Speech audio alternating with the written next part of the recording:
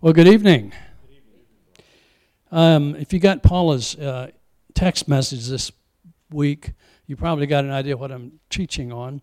And I'm actually in the book of James, which I don't think I've ever taught in the book of James in 30 years. But here I am, actually experiencing it. So I'm going to read to you James 1:2 from a couple of different translations, and we'll talk about what it means to me. This is from the New King James. I think it was the language Paula used on the flyer she sent out. It says, "My brethren, count it all joy when you fall into various trials, knowing that the testing of your faith produces patience." And the Amplified reads a little different. It says, "Consider it holy joy, my brethren, whenever you're enveloped in or encounter trials of any sort or fall into various temptations." And in the Passion, of course, I have to read from that. I love that translation. By the way, the book of Genesis just came out. I got my copy today. It's really good. Anyway, this is James 1:2 in the Passion Translation. "My fellow believers, when it seems as though you're facing nothing but difficulties, see it as an invaluable opportunity to experience the greatest joy that you can." When I read this a few weeks ago, I didn't receive it well. I wasn't in a place where I could hear something about joy coming through difficulties. You know, when you're in the difficulties, it doesn't feel real joyful. But he's setting the stage here for us to look at this differently. In fact, to me, when I first read it, it sounded like a recipe. Well, you know, here, to equal parts add pain and depression and isolation. Stir in a little faith, and here, in 30 minutes, you've got a cake, you know. And I'm going, yeah, and I'm sorry about my attitude on that, but I wasn't in a good place for about 2 months. I was going through some really difficult things. And so I tried to read this message and really grasp it, but I was having a lot of trouble. So I went back, read it out loud, and it just seemed hollow and cliched to me. To be sure, there was something that was missing in my experience in the moment because I was not in a good place emotionally. Is it okay to just be real and talk about this? Because something was missing. The experience did not cause me joy. But the statement must be true because there's so many people in the Bible who have said it in different ways. There's James and Peter and Paul and John, and Jesus said it in John. I'm going to read, and David said it in the Psalm. In Psalm 5, he said this, "But let them all be glad, those who turn aside to hide themselves in you. May they keep shouting for joy forever." And Paul said this in Romans 5. He said, "Even in times of trouble, we have a joyful confidence, knowing that our pressures will develop us in us patient endurance." It's the same message. John 16, Jesus said this, "I've told you these things so that in me you may have perfect peace and confidence. In the world you will have tribulation and trials and distress, frustrations, but be of good cheer." Parentheses, take courage. Be confident, certain, undaunted. These are really positive words. He says, take a hold of these things, for I have overcome the world. I have deprived it of power to harm you and have conquered it for you. What can I say? If I'm honest, I would admit that I believed that message in my head, but my heart wasn't experiencing, and I couldn't get to joy. I was stuck in the place where I said, I agree with that, it must be true, but I am not doing well. And I felt like I wasn't much of a man of faith, but I found I was still suffering from this loss I experienced. And I knew it was because one day I realized I was feeling really, really depressed. I felt exhausted. I just wanted to isolate and avoid people. I wanted to binge Netflix and YouTube for days, and so I did. I disappeared and just didn't engage. I pulled away. So I started thinking, okay, Lord, tell me how this works, this passage here that says, consider it all joy. How do you make that happen? Tell me one more time how people get through circumstances that are so painful and disappointing to another place that has joy. Anybody interested in this process? Let me share with you what I've come to believe. I'm not through all of this, but I believe this is the way. So the verse that immediately came to mind was this passage in James, and so I read that, but I went back and read it in some other translations. I was trying to understand.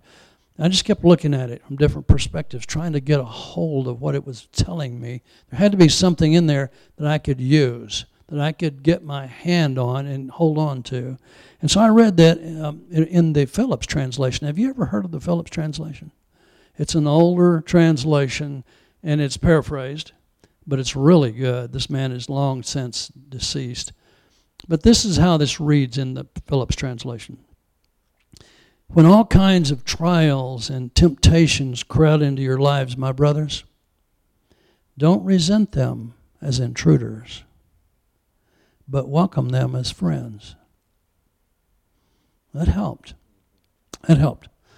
So, but I thought, that just sounds crazy. Why would, in the midst of pain, would you welcome this problem as if it were a friend and say, so glad you're here. Welcome into my home, you painful disaster. And so I thought, yeah, I believe this, but I really need to get it in my heart, Lord. I need more.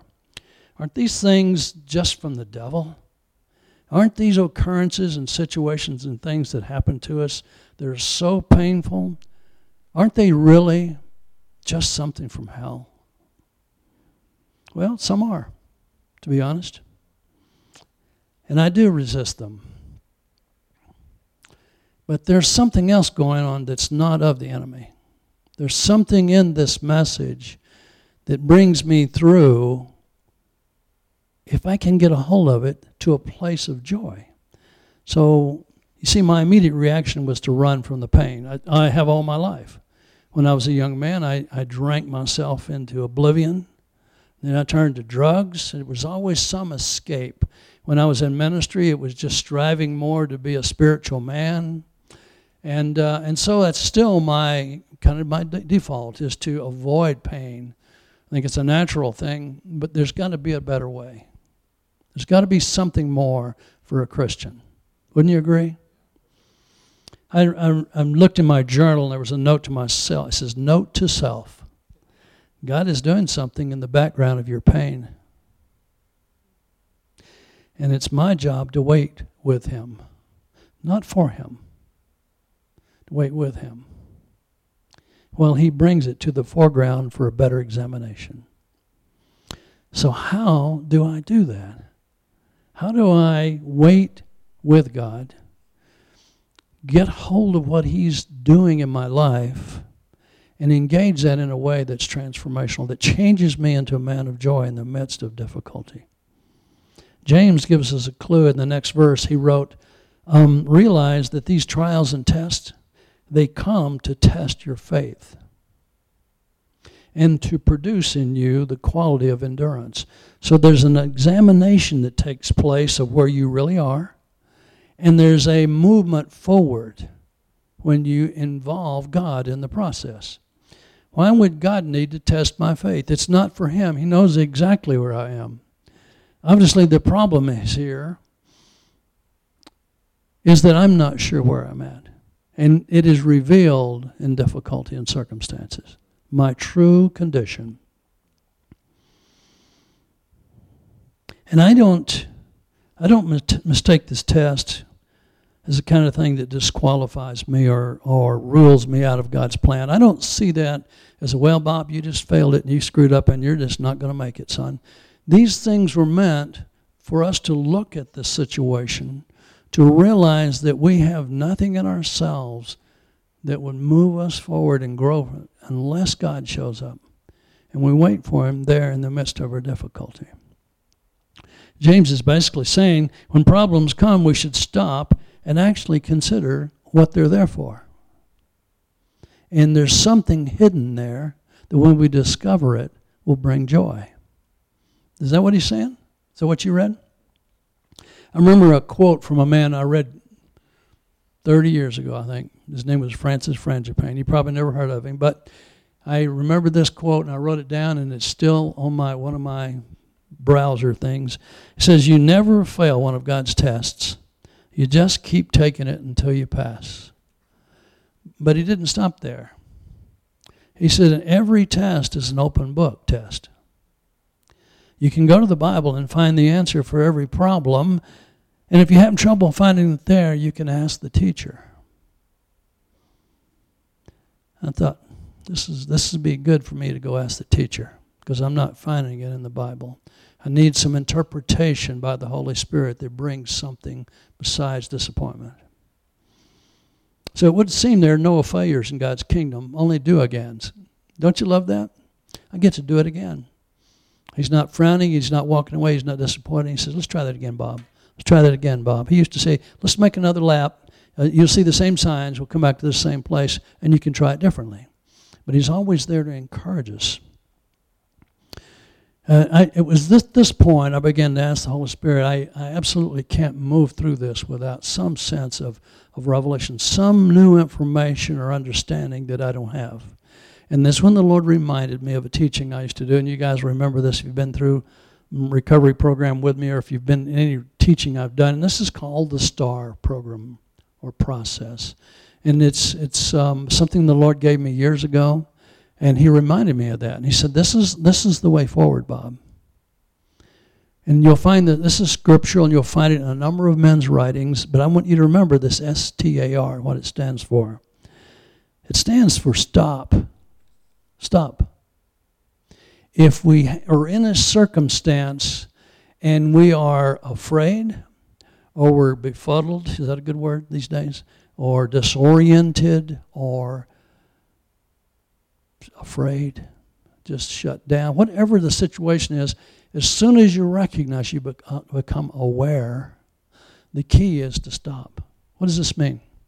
I'm going to take a time out. I'm going to stop right here because I can't move forward. There's nothing ahead of me that looks good, and I don't know how to traverse this territory. So I stop. That's what the S is for. The T stands for turn. When the Lord showed me this, he said, "Bob, you're looking at the problem and you don't see me in it. You're looking at it in your own ability and strength, and you are overwhelmed. And you need to stop and turn to me. Take your eyes off of that and turn to me and ask me." STAR. Stop, turn, and ask. And ask me what I know about this that you don't know. What do you need to know to understand this so that you can respond? So this has worked for me, and it's worked for all my recovery groupies for years, because most of the people who came through the recovery program, only about half of them were even saved. And for them to begin a journey with God they needed something simple they could get hold of and understand, so they could begin to articulate to this unseen God some verbiage that would produce something in their walk. While holding his gaze, I ask him what he wants to show me about the situation. When I'm looking for nothing more than relief, which is what I'm looking for immediately, God is looking for something much greater. He has in mind something that will be accomplished in this moment that will be life-changing for me. Usually his plan is not to remove me from the pain, but to help me come through it. And he promises me that he'll be with me in that process. I'll read it to you in a minute. But let me finish up James here. This is the 3rd and 4th verse that follows. It says, "But let the process go on until endurance is fully developed, and you will find you have become men and women of mature character." So this is about a process. So what is a process? What is a process? We'll look at that in a second. What is the goal of this process that God has? What is he trying to do to get me from here to here? From A to Z. There's some B, C, D's in there, isn't there? These are the moments where I move from step to sequential step in this process. And the goal is that I would become mature. I would become complete and whole. Some translations use the word perfect, but that's in the wrong context. It's not that I'll be perfect. I'll be perfected. I'll be completed and become more whole. And in the ultimate analysis, when I go to be with the Lord, I'll be like his son Jesus. Maybe not in this life, but I'm moving toward that goal.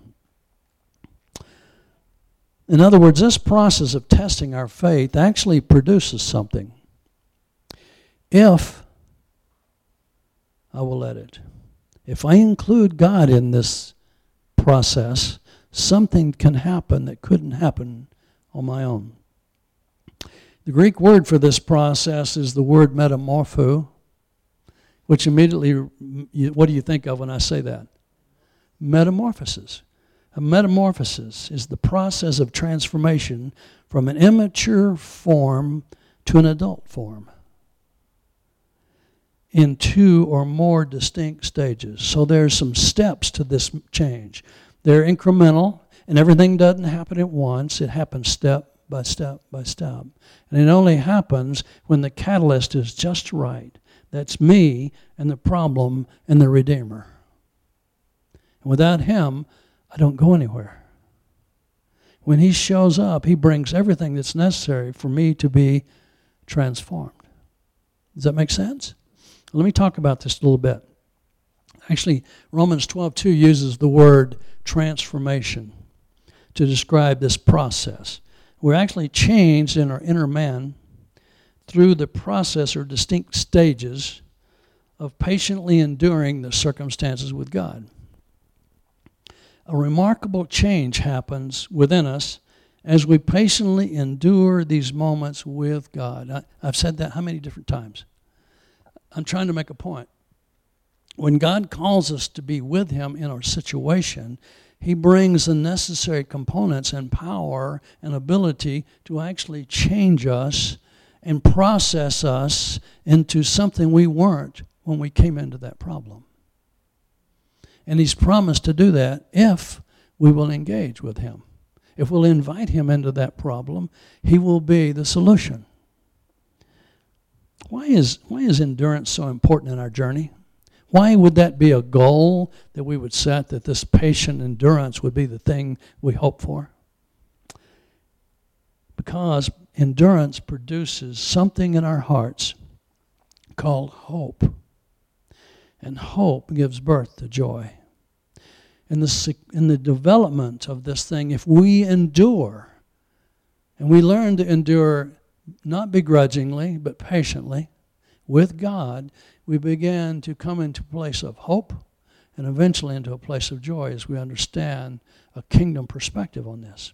So how does this process of transformation work, you ask? And everybody always does. It's one thing to talk about, hey, that's a neat idea, but how in the world would I ever engage that process? What's my part, and what do I need to do to make this thing actually work? Because I want you to know, this is the maturity process of Christianity. And it only happens when we're under pressure. It never happens when we're successful, have you noticed? Or have you been successful? When I was successful, I was rocking and rolling, everything was good, and Jesus, he was good. But when the times came where I was challenged in those beliefs, the true Bob really came out. God would meet me there and say, what do you think? So this process, it's a series of actions or steps, just like a metamorphosis. We engage these steps that take us where God wants us to go. 2 Corinthians, this is one of the first verses I ever memorized as a Christian. I was in a Christian Reformed church, and they said, we're going to start memorizing verses tonight. And I said, I don't even know what being saved means. I said, it's okay, just memorize this verse. I said, okay. So it says, we can all draw close to him with the veil removed from our faces. Now, this is a different verse than I thought it was. This is 2 Corinthians 3:18, not 10:13. We can all draw close to him with the veil removed from our faces, and with no veil we all become like mirrors who brightly reflect the glory of the Lord Jesus. We're being transfigured. It's the same process language, the same transformational language. We're being transfigured into his very image as we move from one bright glory to another. These are the segments or sequence of this change from glory to glory to glory. And this glorious transfiguration comes from where? From the Lord. It comes from the Lord who is the Spirit. It doesn't come from me trying harder, reading more Bible verses, praying harder, or acting better. It comes when I wait with the Lord and he changes who I am. You get it? This change doesn't... Actually, our job here is to partner with him. And for me, it means to refuse to disappear from the scene. It means to not run away and hide in my basement. It means to not binge watch television or become distracted from the process. But it means for me to wait with him. James continues in verse 12, down the way just a bit. He says, if your faith remains strong, even while surrounded by life's difficulties, you will continue to experience the unfolding blessings of God. So there's a promise here that if we will continue in this and stay with the process, that in the end there's a blessing from God. And then he closes this particular passage with true happiness, or we'll say joy, comes as you pass the test with faith and receive the victorious crown of life promised to every lover of God. So here's the verse I was thinking about a while ago, 1 Corinthians 10:13. See, all the trials and tests of life come to us with a promise.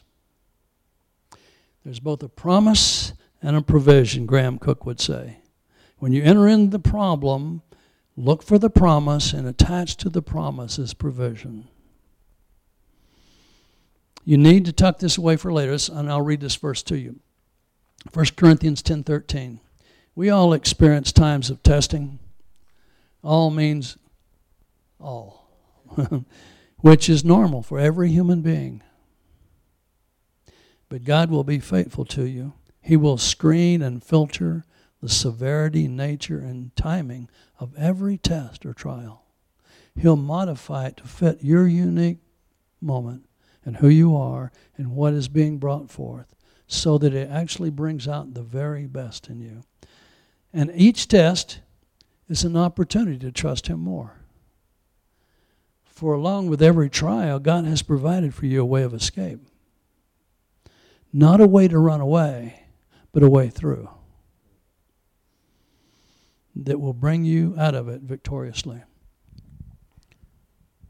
So as we look at this thing, we have what we know to be a promise.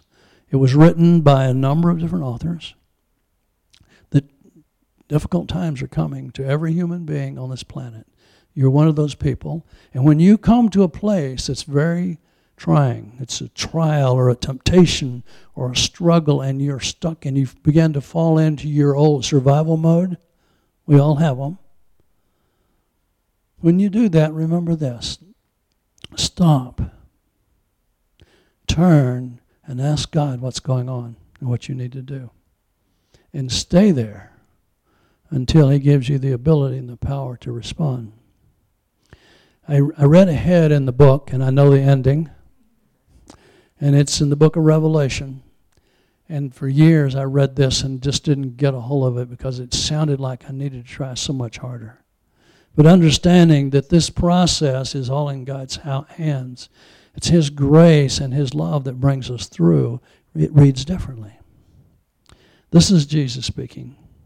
And he says, because you've passionately kept my message of perseverance, because you've endured, because you have hung in there and refused to quit, and you waited with me, I will also keep you from the hour of proving that's coming to test every person on earth.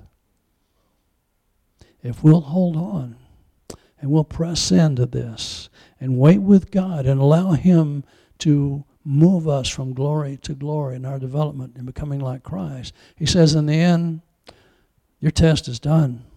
When everybody else enters into theirs on that final day, all you have is a ticket to enter. But he says, I come swiftly, so cling tightly to what you have so that no one may seize your crown of victory. Hold on to the promise and don't let go. You with me? Persevere and endure. For the one who is victorious. Now, who is the one who is victorious? The one he just talked about. The one who has persevered and endured and refused to quit and give up just because circumstances were difficult. He says to them, I will make you to be a pillar in the sanctuary of God, permanently secure. I will write on you the name of my God and the name of the city of God, the New Jerusalem, descending from my God out of heaven, and I'll write my own name on you. Don't you want that? Let me pray for you. Father, I just believe this is such a significant lesson that we need to learn. And I know that because I talk to people all the time who are in the same place where there's something they're in the midst of that's just absolutely death-defying. The circumstances are just heavy, and the burdens are just too much. And so many times, Lord, our knees buckle. And we need to know that we can stop and turn to you.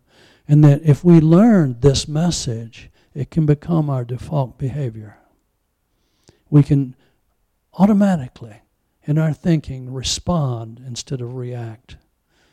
Lord, we can begin to move into a place of waiting with you, having you come and to view you and have you imprint your image on our heart. And I pray for these people tonight, myself included, that we would engage you in this in such a way that it would change us and it would change our world. In Jesus' name. Amen.